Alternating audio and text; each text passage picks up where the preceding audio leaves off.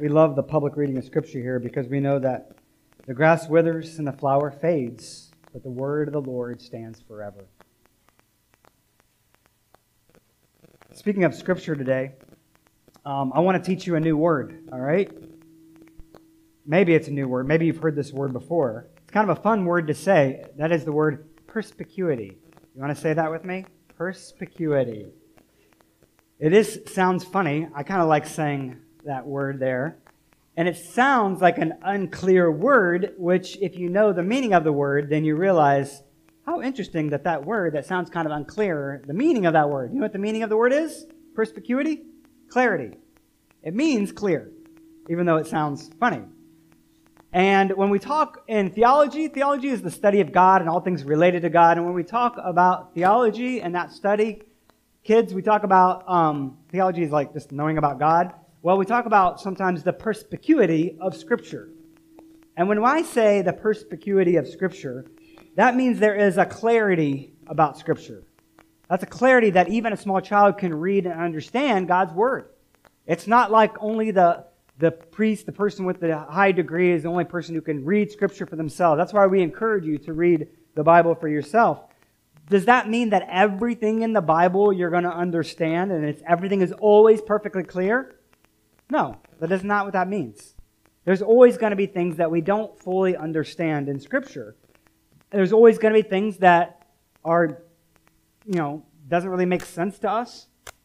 And we don't have absolute clarity about every little detail of Scripture. However, all the important things that you need to know about God and all the things that you need to know about salvation, you can understand from Scripture. Jesus said some things to his listeners that they didn't understand at first. And maybe there are some things that when you read, you don't understand or you don't really get. But honestly, if we're honest, we have to admit that it's not so much that we don't always understand what Jesus is saying. It's that we do understand, but we don't want to listen and obey. Right? It's not that we don't get it. It's that believing what Jesus says means obeying Jesus. And that's the really hard part. That's the really hard part. And in John chapter 10, Jesus has been teaching using a figure of speech. And do you know how I know that he's using a figure of speech? Look in verse 6 of John chapter 10. It says, this figure of speech Jesus used with them. There you go. That's perspicuity of Scripture. He says, John, the author says, Jesus is speaking in a figure of speech. And then Jesus goes on to use a figure of speech.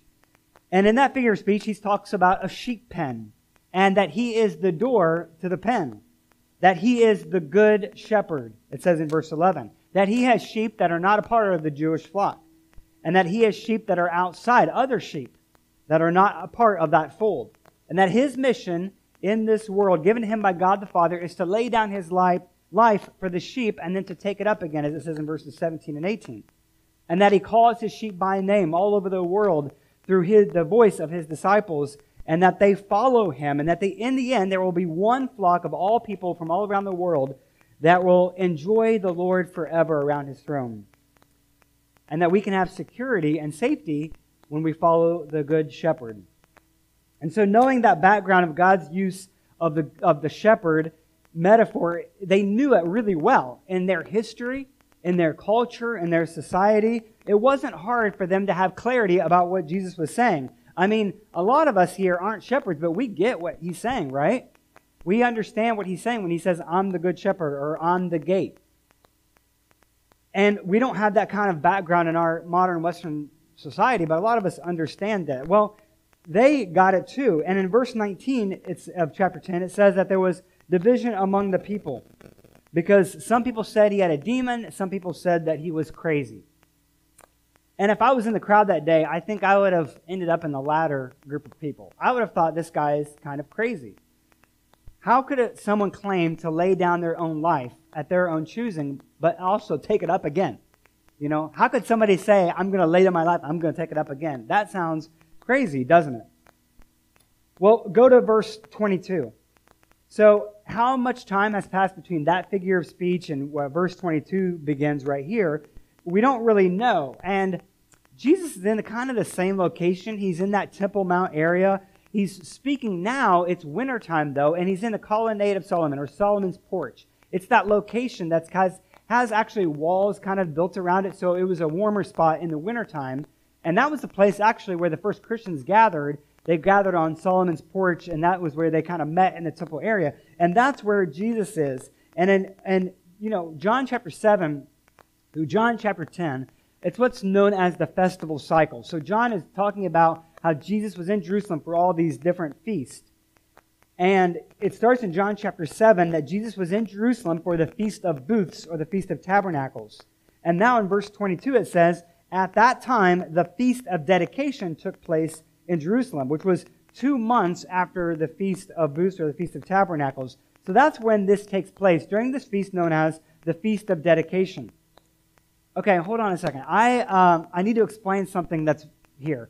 If you remember, like I said, John chapter 7 through John chapter 10, there's the festival cycle where he's talking about Jesus being in the city for these different feasts. Well, there are 3 different feasts or festivals that the Jewish people celebrated. The first one of the year was Passover. You know what Passover is. It's when they remembered how they got out of slavery by spreading the blood of the lamb over their door, and then the angel of death passed over all of the households that had the blood of the lamb covering them. Well, they celebrated that release from freedom or from slavery with the Feast of the Passover. Then, 40 days later, was the Feast of Pentecost. And that's where they celebrated the first of the wheat being brought in, the first of the harvest being brought in. And then the third was the Feast of the Tabernacles, like I talked about. The Feast of Tents or Booths, where they celebrated wandering around in the wilderness for 40 days, being led by light and having the water come from the rock. So that was the imagery. So you have those 3 feasts, right?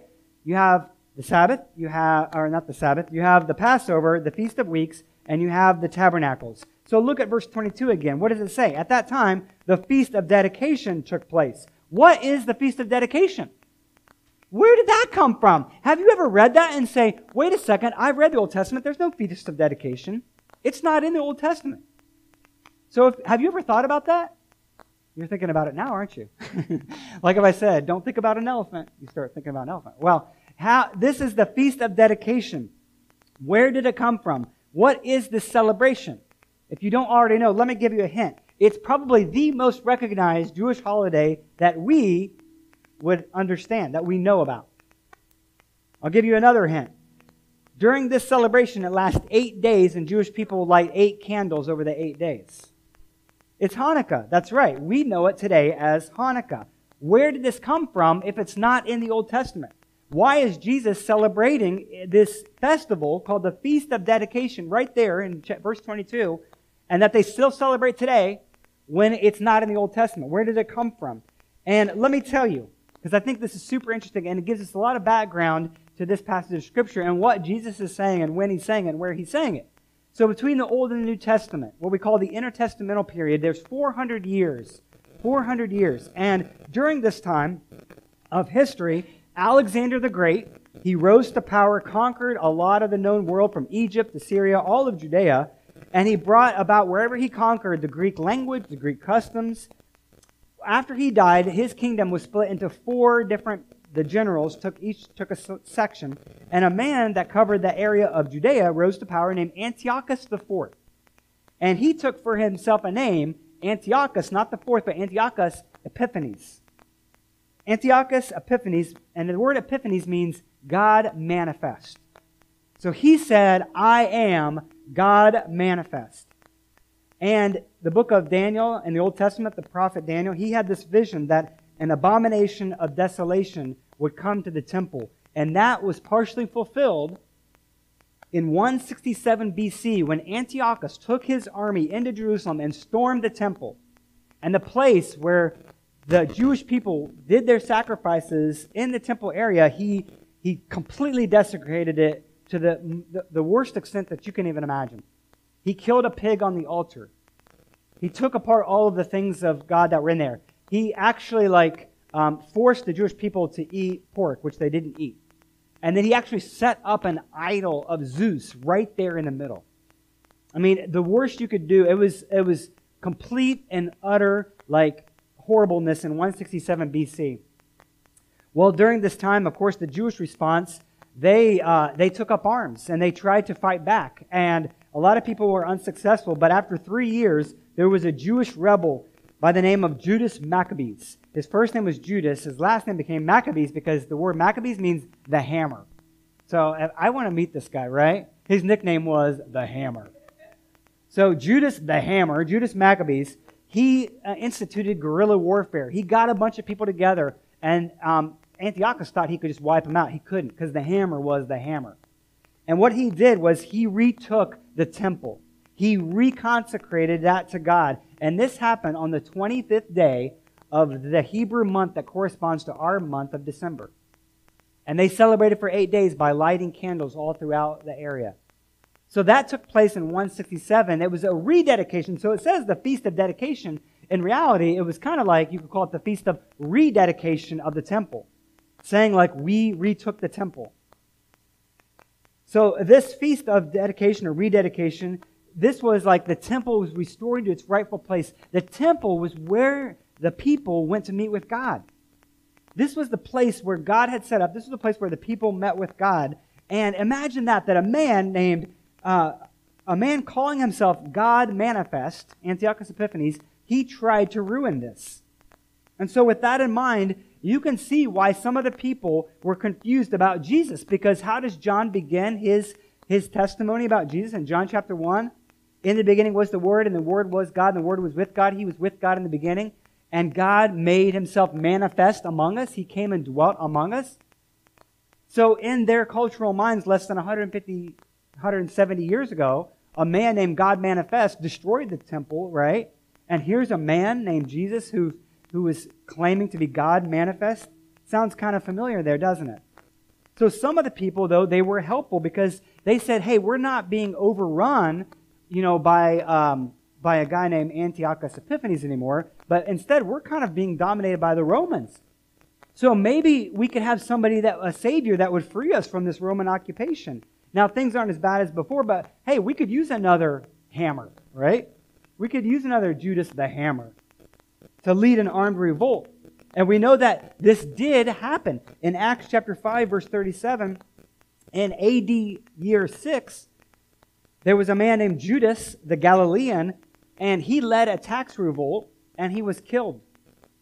So some people were thinking, hey, maybe Jesus the Galilean can be the Messiah that Judas the Galilean had failed 25 years earlier. So some people are thinking that. Maybe Jesus the Galilean, he's the second hammer, right? And some people are thinking, oh, maybe he's like Antiochus God Manifest. So people were confused, and they're still thinking about this idea of the shepherd and the sheep story when they approach Jesus on that cold, wintry day, and they gather around him. They surround him. The four other times where it says they encircle him is like a military. So I can kind of picture them like bullies on a playground where they all gather around him and they're like, hey, you tell us. You tell us who you are. I think they're being very confrontational and aggressive here with their questioning, saying, I don't think they're saying, like, oh, explain to us in greater detail. I think they're saying, you tell us once and for all, who are you? Come on, spit it out. But Jesus, he wasn't trying to avoid the confrontation. He was just being very careful when he wanted to use the word Messiah. He wanted his definition, not what they thought their definition of Messiah was. So a lot of people had an idea of what a Savior was going to look like to their people. But he was very clear. You remember with the woman at the well? He was very clear. Privately with his disciples, he was very clear. But he resisted what their definition was going to be. He didn't want them to try to make their image of a Messiah played onto him. Because the popular view at the time was that Messiah would be a warrior who would lead a rebellion against the Romans. But Jesus' role of the Messiah was not like a mighty warrior like Judas Maccabees. He was the suffering servant that Isaiah prophesied about in Isaiah chapter 53. Jesus had said that he was the one who's going to come and suffer and die. An image that they didn't really have in their mindset. And so Jesus was very guarded about the title of Messiah, especially as the cross drew nearer and nearer. You see, we can't be people who fashion Jesus in our own image because he's not always who we want him to be. Instead, we need to understand who Jesus says, who he really is. And we have to realize that the way he defines himself has implications for our life because as Jesus followers, we need to recognize that Jesus said, I did not come to be served, but to serve and to give my life as a ransom for many. And so we are not followers of Jesus who think that we need to take things by force and, make people try to become a Christian. But instead, we realize that we are called to reach hearts and minds for the Lord. We are called to live lives of sacrifice and love for others, just like Jesus did. We have to realize that there is this key to being a follower of Jesus. He ends this in verse 42, is that we need to believe who Jesus is. So when asked this question, Jesus gives the answers in verses 25 to 30. And he says in verse 25 here, I told you. I told you, and you didn't believe me. How had he told them? He said, by my works, by my miracles, which plainly showed that he had miraculous power, that he was God in the flesh. But Jesus says, you don't understand because you're not my sheep, so you're not getting it. So those who are part of Jesus' flock can have great comfort and security. Look at verse 28, the three great gifts that he gives us. Number one is eternal life. We have the security of knowing that death in this life is not eternal death. We have eternal life in him because our life is hidden in Christ when we have repented and put our trust and faith in Jesus Christ. And we have new life in Christ. We have eternal life. Secondly, it says we will never perish. So we will not face eternal death. We can have eternal life. Yes, these earthly tents will waste away, but our life forever can be secure in Jesus Christ. And our spirits can be renewed day by day. And thirdly, he says, no one can snatch them out of my hand. And that is an image of grabbing quickly, of taking, of stealing away. He says, no one can snatch them out of my hand. To paraphrase Galatians 4:9, knowing God is good, but being known by God or being known by Jesus is better still. And that's what's really all about. So does this negate human responsibility? Absolutely not. The Bible never pits this two against one another. Each one of us is a sinner by birth, but we're also sinners by choice as well. Each one of us has gone our own way, thinking our own way is best, and we have rebelled against God, our Creator. But Jesus says that his sheep hear his voice and his sheep follow him, as he says in verse 27, and no one can snatch us out of his hand. If it were left up to us, then yes, we would fall away. But Jesus has promised that he's going to hold his sheep secure.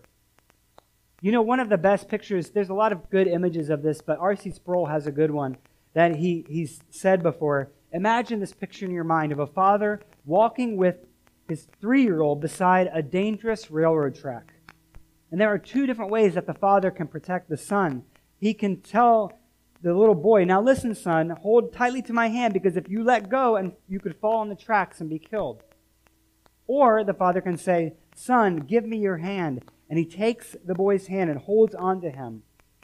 And in that way, the father holds onto the son rather than the son holding onto the father. And so which is better? It's the father holding onto the son. It's like that line from that song, In Christ Alone, where it says, no power of hell, no scheme of man can ever pluck me from his hand. Till he returns or calls me home, here in the power of Christ I'll stand. That's what we are. If we are one of his sheep, we know that we are secure in his hand. And Jesus goes on to explain his identity as the Messiah in relationship to God the Father in verse 30. Look what he says there. He says, I and the Father are one. So in verse 28, Jesus says that no one will snatch them out of my hand. In verse 29, he says, no one is able to snatch them out of the Father's hand. You see, he's saying, they're in my hand, they're in the Father's hand, because I and the Father are one. And it's not just that they share a common mission. That's what some people will say who deny the deity of Christ. They will say that Jesus just had the same mindset as the Father. He had the same mission as the Father. But it's not just one in action with the Father, but he was one in essence with the Father and with the Holy Spirit as well. So we believe in a triune God, God the Father, God the Son, and God the Holy Spirit. The plan of salvation is the plan of that trifold God. This plan of salvation was planned by the Father, carried out by the Son, and applied. The work of the Son's death was applied by the Spirit to God's people. And we are eternally secure because Jesus is the Messiah. Not the Savior that we might think we want, but the Savior that we really need. that we truly need indeed. So next, look at their response in verse 31 with me. It says, the Jews picked up stones again to stone him. Again. This is not the first time this happened. And it's hilarious to me how he stops them in their tracks in verse 32. Hey, hold on a second. I've done a lot of good things. Which one of the good things are you going to stone me for? And I love this. And John said that Jesus, you remember John has recorded at the end of the book with his purpose statement in John chapter 30. He says, John chapter 20, I should say. He says that Jesus did many other things that are not recorded in this book. But I've recorded these things that you may believe that Jesus is his Son, and by believing you may have life in his name.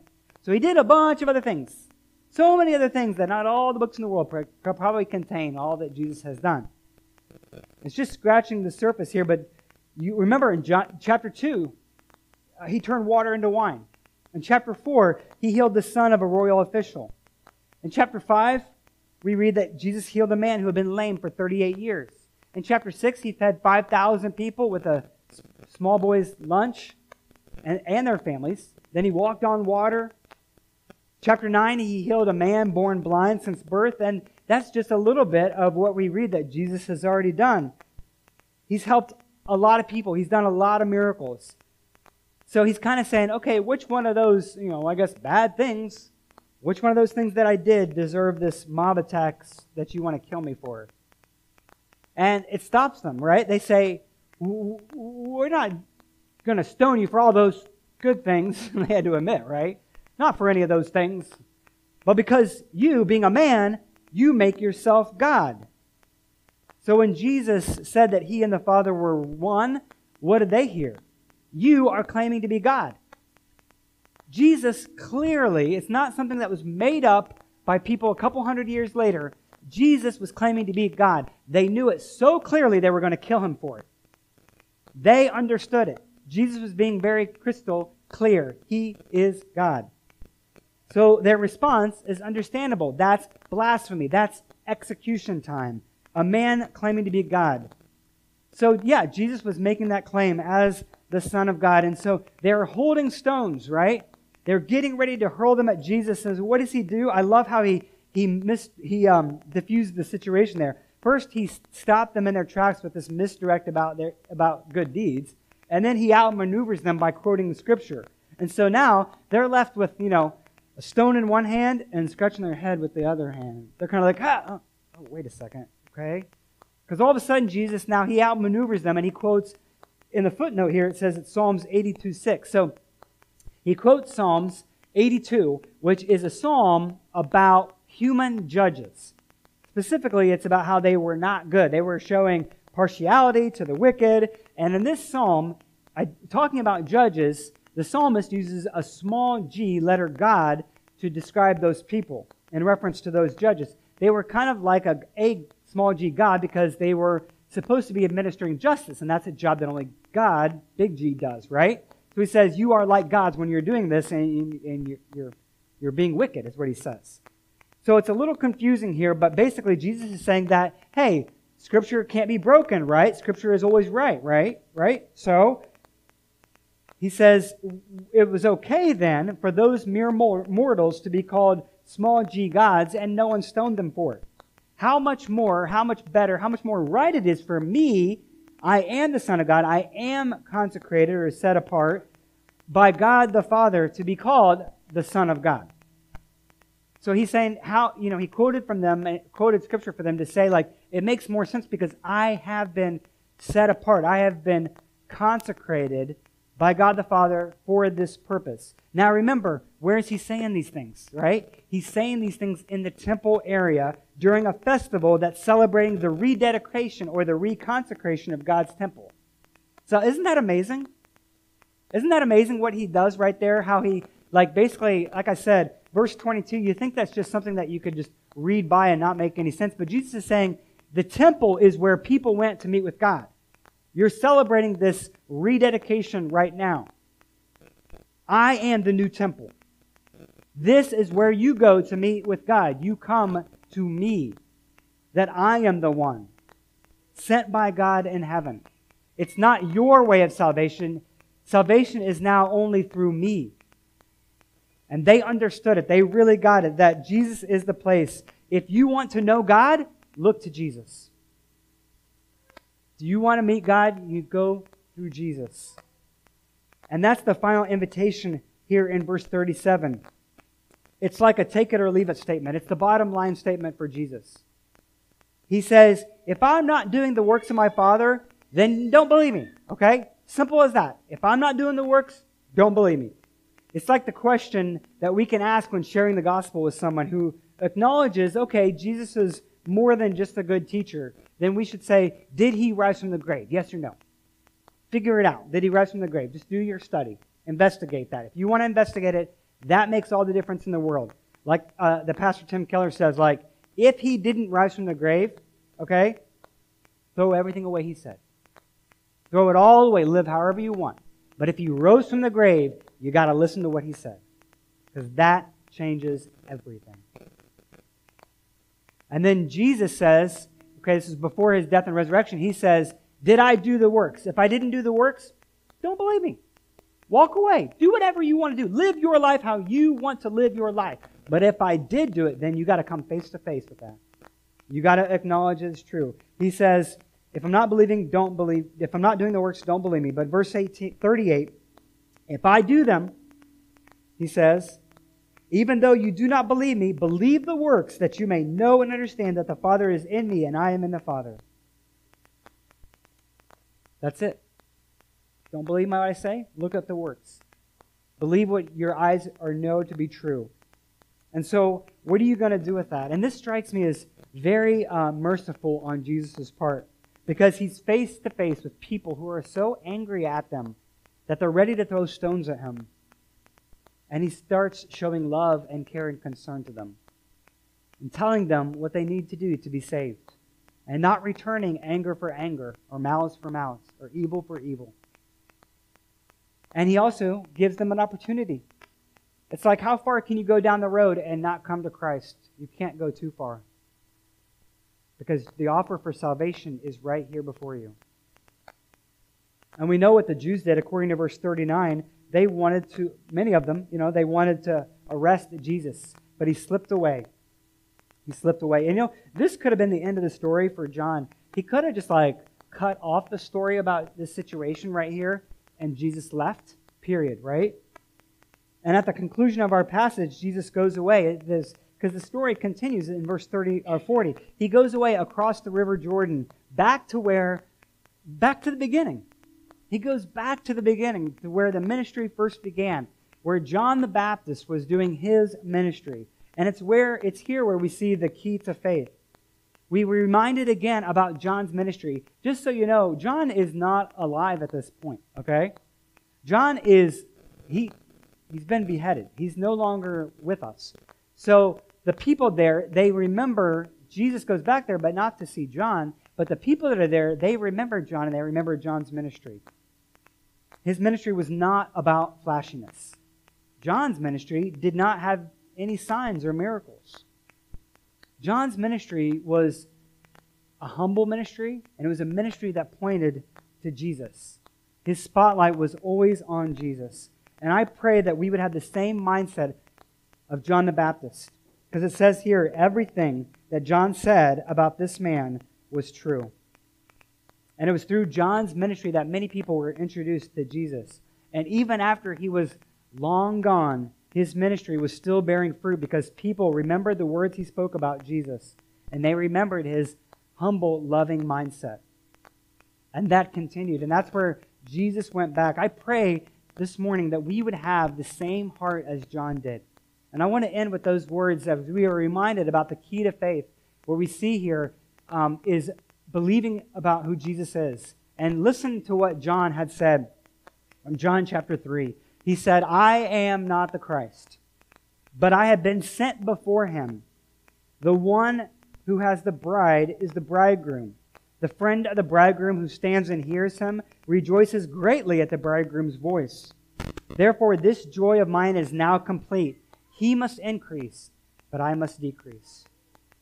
And here at the end of John chapter 10, we see that coming to fruition, is that the life and ministry of John, that his life did decrease and Jesus did increase. And I pray that that's our prayer as well. May He increase in our life, and may we decrease. And may that be true today of us as we follow Jesus, our Savior, the Son of God.